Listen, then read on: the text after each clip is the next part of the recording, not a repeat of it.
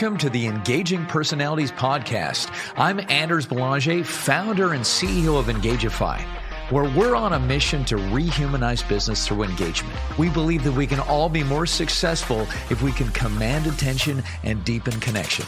So stick around to the end of the show and we'll reveal how you can be our next guest on a future episode. So let's get ready to engage. Over 20 years of success, Barb has been a multi-million-dollar producer in her own right and recently named Woman of the Year by the National Association of Professional Women. Her extensive experience has given her key insights into the challenges that face her audiences, from sales reps right up to CEOs. Barb has a degree from Boston University and has been a guest lecturer at Syracuse University's School of Sales and Marketing. She is certified in over a dozen assessment methodologies and sits on the board of the National Speakers Association. Barbara's speaking career spans over 3 decades, and she speaks on topics related to talent management, mindset, and transformative sales. These days, her specialty is helping executives understand and remove the roadblocks that affect their top line revenue and bottom line profits. I'd like to welcome to the podcast, Barb Spector. Barb, welcome. Well, thanks so much. I'm really glad to be here. Yes, thank you. Yeah, thank you so much. Good, I'm excited. So, Barb, I always like to start at the start and kind of just ask people how they got started in this line of business, because usually there's a story in there. And so from your intro, you know, you were a salesperson, it sounds like, but how did you fall into sales and then training C-suite and frontline salespeople? Yeah, it's been a long road. And one of the things that I noticed, I've been in sales all my life. I mean, literally all my life. I've never even had a salary. I've always been straight commission when I was a salesperson. So that leads to something really important that I think needs to be discussed at some point, and that is people have to have courage. They've got to have bravery to be in sales, for one thing, because it's all up to you. You're the individual contributor. You're the money maker. You're the rainmaker for a company or just for yourself. So I've been selling my services for all these years. If you were to give me a title, it would be I'm a management consultant, right? So I've been selling my management consulting services. Then along about the mid 80s, I had an opportunity to become a sales trainer. It was a perfect leap, actually, a perfect segue from what I was doing before. And that really launched me into understanding what makes for great salespeople, what are the obstacles that they face, what's going on in companies that are holding them back. And I think what's overarching for all of this is that probably for my entire life, I've been helping people with their mindset. Even as a teenager, I would have friends who would come over and they'd have troubles, and we'd talk about things, and it all boiled down to how are they thinking about things? What were the hidden beliefs that they had? What were the negative things that they were holding on to that had no validity whatsoever? And so that has carried over into my sales career and been very, very important, because sales, guess what, is all about mindset. Mm-hmm. I mean, you have to have skills, but if you don't have your head screwed on right, it affects the great skills that you learn, because that's just knowledge. So if we can be thinking the right way, then we can be executing the right way. Yeah, totally 100% agree with that. It always has to start with mindset. And you said something right at the beginning of that, talking about that, I don't know if it's a mindset, but that sense of responsibility for yourself and the courage that you talked about, never having a salary. I had this conversation with someone just recently, because this was years ago, but I was talking to my doctor one time, and she knew that I was a professional magician. And she's like, so how far out booked are you? And it was probably September at the time. And I said, end of December, and I knew that more gigs would come along, because they always have, and I'd done it for so long. But she's like, I couldn't live like that, right? And it's the same with salespeople, is that there is no steady paycheck unless you have some sort of deal like that, but you eat what you kill. But that means you have to have a lot of confidence in what you do, right? And if you do, that's attractive, isn't it? Like that kind of that mindset in terms of making things happen in out there. Yeah, and it's like starting with the terminology these days is a growth mindset. There was a wonderful book written all about that by Carolyn Weck, I think her name was. Yeah. Um, and so, if you don't begin from that point of view and see what you're doing, first of all, as an opportunity that's going to help other people and at the same time help you grow as a person, it's very difficult to persevere. So it's all about a growth mindset. You could say an open mindset, a risk taking mindset, a fearless Mm-hmm. mindset. Mm-hmm. So I see that when you're like boots on the ground salesperson, if you don't have the right mindset going in, talking to a company, getting on the phone, whatever type of, engagement it is, virtual engagement, on the phone, in person. But I know you help, sales leaders. And I'm just curious, like, to me, that's a different level way of thinking. And so you work on their mindset too, I'm going to Absolutely. guess. Can you Yeah. speak to that? Because I mean, it's a different mindset than the salespeople, I would think. But In part it is, and in part it yeah. isn't. So the key functions of a sales leader, especially if they are in the trenches managing the salespeople, has to do with how effective they can be at holding people accountable for results. How Mm. much time are they spending coaching them? How much time are they spending motivating them and knowing how people are motivated? So those are the tactical things they need to do. But what oftentimes gets in the way for a leader is they're thinking, and here's some of the things that they could have as obstacles. Too many sales managers would rather be the friend Mm. salesperson. In other words, they want to be liked. Well, guess what? That isn't their job. Their job is to be respected, right? Yeah. And if they have a need to be liked, they will not hold a salesperson's feet gently, respectfully, but firmly to the fire to produce results because that need to be liked and loved Yeah. supersedes everything. Okay. Um, they oftentimes have a whole bunch of beliefs around what salespeople should do and shouldn't do. So you've heard, I'm sure, all many, many times how a company is going crazy because the sales team's selling on price. Well, guess what? That's usually coming from the sales manager. It might even be coming from the C-suite because they're not understanding that the thing that needs to be done is to sell value. And if you're selling value, the issue of price doesn't even come up. Mm. So that's one of the hidden beliefs.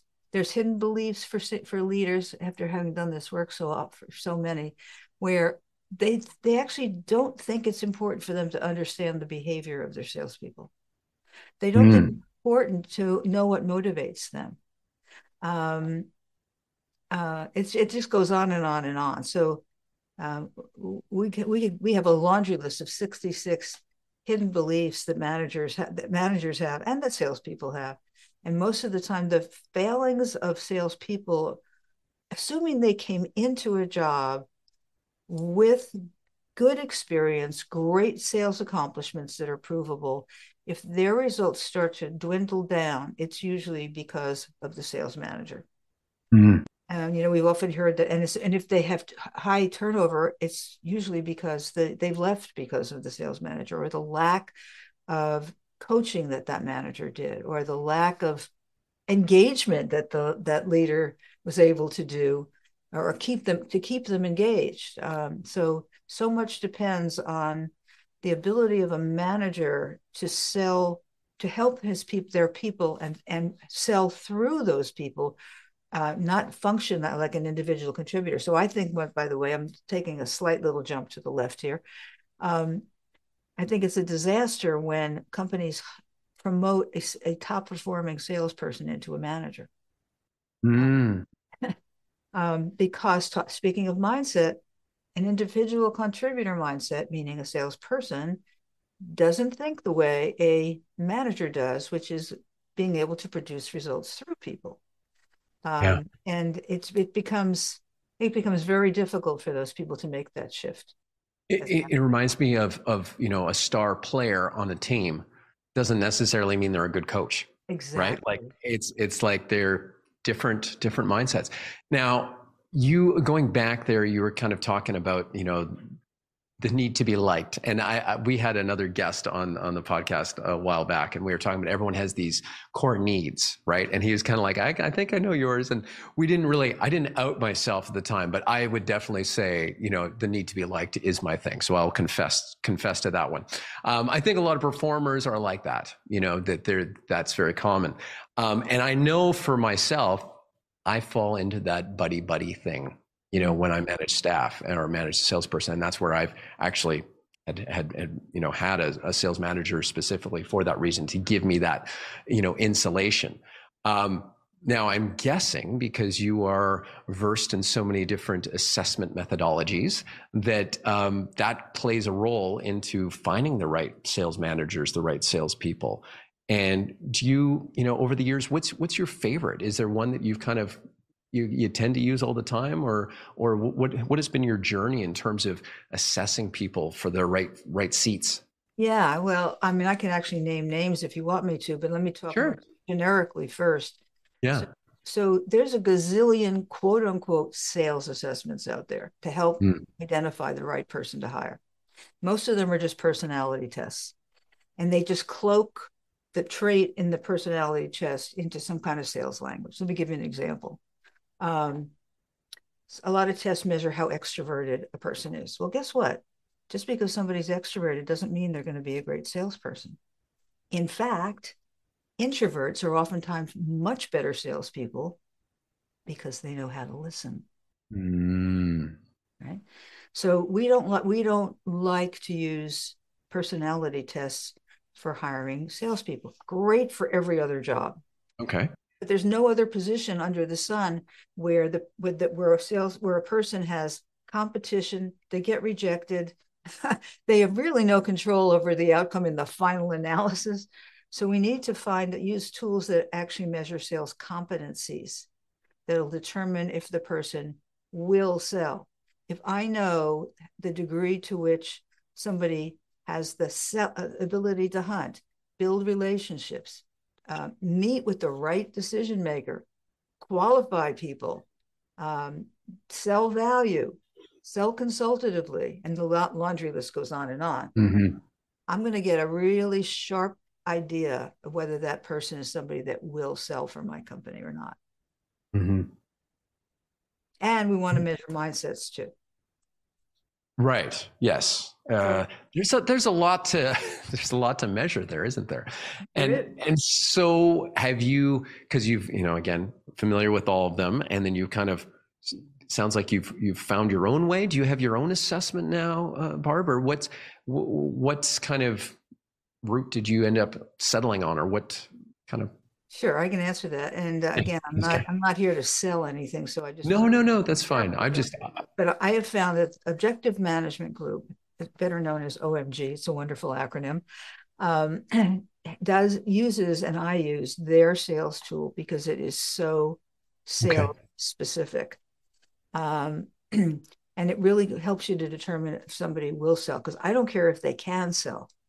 I only care about whether they Uh, will sell. All right. Isn't that a critical, delineation? The difference between, do they got it and do they want it, right? Yep. Or that piece that comes together. Yeah. Okay. Um, Here on the podcast, and you alluded to it earlier, we're about engagement. How are some ways that that sellers can engage the buyers to maybe, move things through the pipeline faster, more efficiently, that sort of thing? Do you have any tips for any of the salespeople listening here? Yeah, it's really interesting you're asking that question because I'm putting together a new webinar, and I also do sales coaching as part of sales training. And one of the missing pieces for salespeople is that they don't really engage in conversation. They're still selling in the back of their head instead of literally, I mean, it is literally as possible to have a conversation Mm-hmm. with their customer, as if they were sitting down in their living room and engage in such a way that it drops the shoulders of that prospect or that customer. So they're not on the defense. Not being resistant, right? Yeah. Exactly. That they somehow bring forth the emotional reason for that person to buy, right? But it's all about conversation and connection in a way Mm. that salespeople are, they're just not used to it. A lot of them are just not used to it. They've been handed a sales playbook that says, ask this question, ask this question, ask this, and they may be good questions, right? But oftentimes what I'm seeing is that instead of the salesperson being client focused or customer focused, they're still sales focused. And I say to a lot of my clients and to the salespeople in particular, stop seeing yourself as a salesperson. Start seeing yourself as a trusted advisor or a consultant so that you're Hmm. going there to problem solve rather Yeah. than to sell something, right? Yeah. It'll get sold anyway if you do a good job of consulting with them, but you don't want to start with the idea of I have to sell them something. So people become your prospects, your customers become way more engaged with you if you're human with them, right? Yeah. Yeah. You know? Well, it's an authenticity thing, I think, right? Yes. When you are like you said, given a playbook and you're so process focused to be like, now I'm supposed to ask this, now I'm supposed to ask this, as opposed to just being real with someone. And then, like you said, the shoulders drop and everything, the conversation being, I don't know if maybe a friend is the right thing, but when that consultative approach, you want to just help them. You just want to help Exactly. them, right? I think it comes through. Now, have you noticed anything?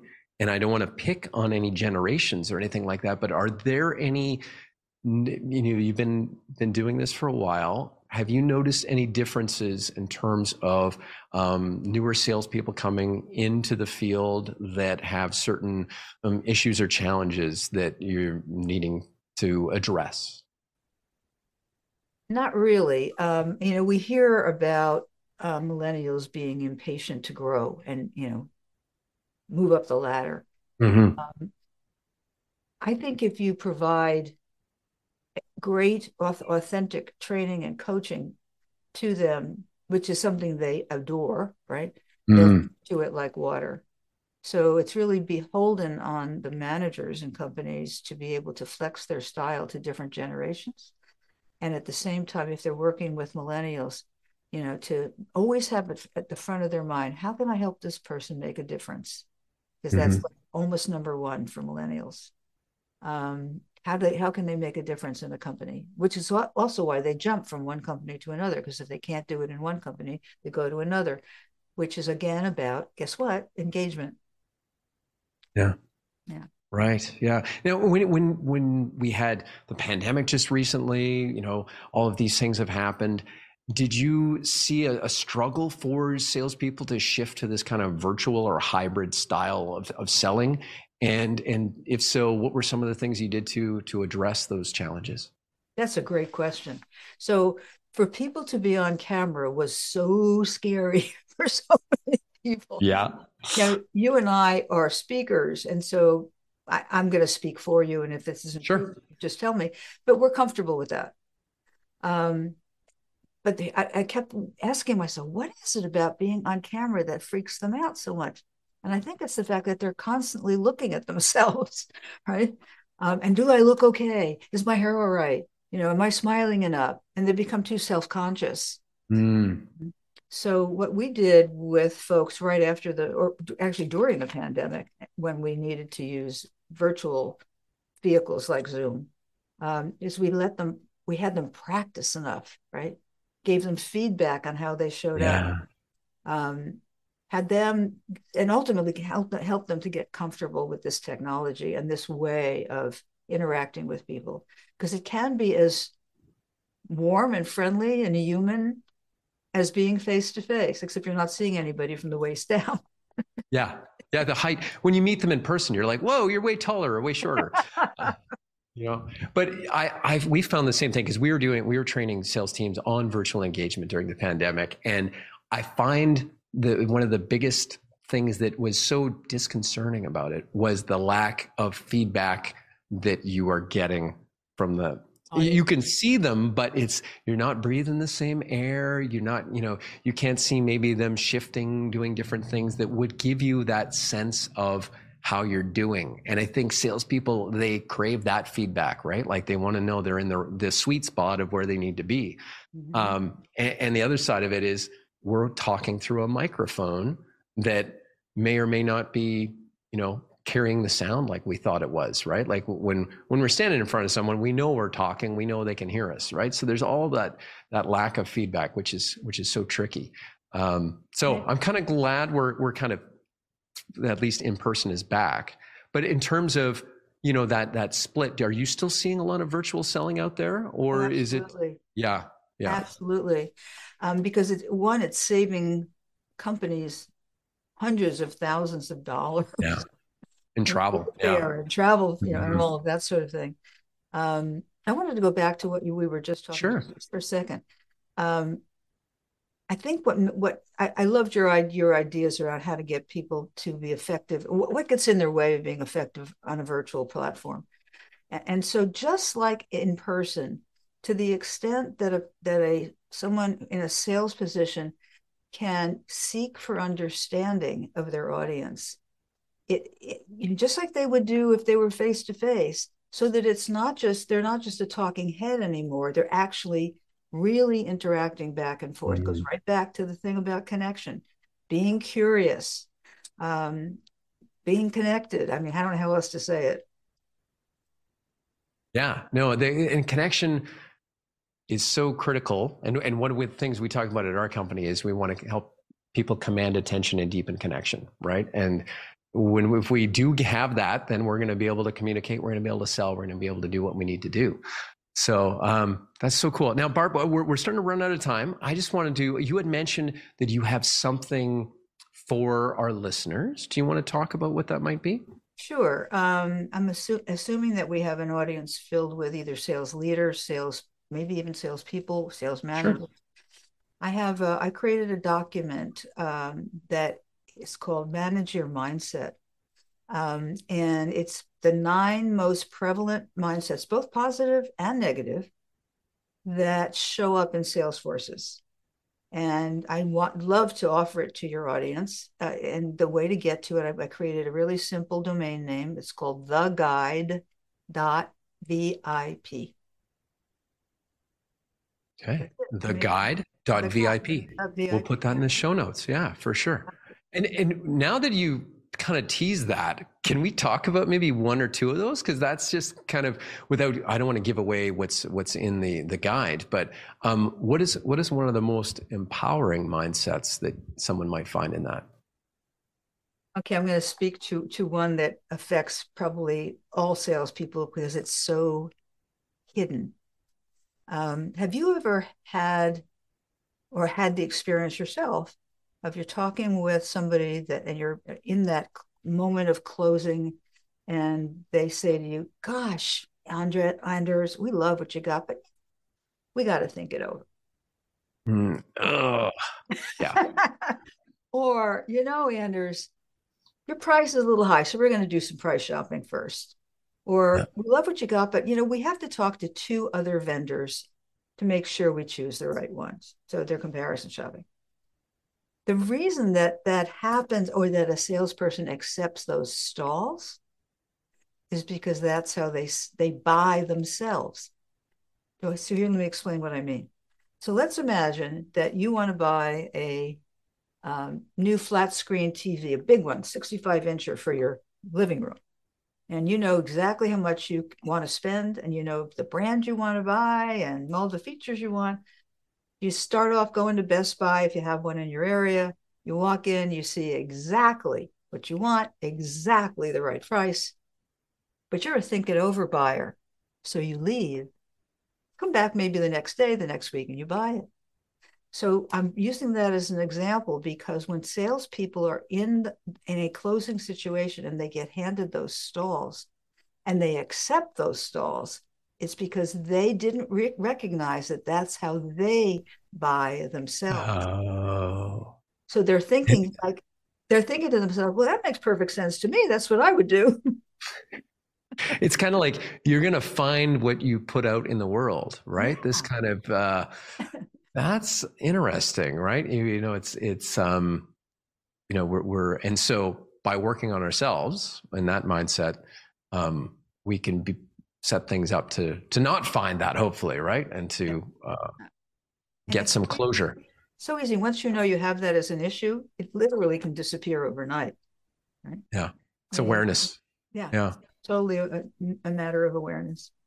Man, so much of this mindset stuff, and I'm sure you see this all the time, is it feels almost a little magical at times, doesn't it? Like it's kind of like, and I don't want to get into magical thinking or anything, but it seems to work out that a lot of the time, that when you shift something, everything can change. Mm-hmm. Is that what you find coaching people? Absolutely. And I think what you're really speaking to, and what I tried to do, and I would say do, is you don't want people just to change. You want them to transform so that they move away from something and never go back to it again. So they literally have a shift in mindset. And the old way is they can't even find it any longer because they've had a transformation in their thinking, which is really powerful. Wow. I think I want to end it there because that is such a great message to end on. And again, people can learn about shifting these mindsets by going to theguide.vip, correct? Yes. Hey, thank you so much, Barb, for coming on the podcast and sharing your wisdom and your expertise with us. I really appreciated your time. My pleasure. I was so glad to be here, Anders. Thank you. Thanks. And to all our listeners, thank you so much for joining us once again. And remember, until next time, stay engaged. Thank you so much for listening to Engaging Personalities. If you believe this world needs more engagement and you're an industry leader or you have an interesting take on rehumanizing business, go to go.engagify.ai/podcast-guest to apply and come on the show. If you got something out of this interview, do you mind sharing it on your social media? Just grab a quick screenshot with your phone and text it to a friend or post it on the socials. If you know someone that would be a great guest, tag them on social media to let them know about the show. Include the hashtag Engaging Personalities.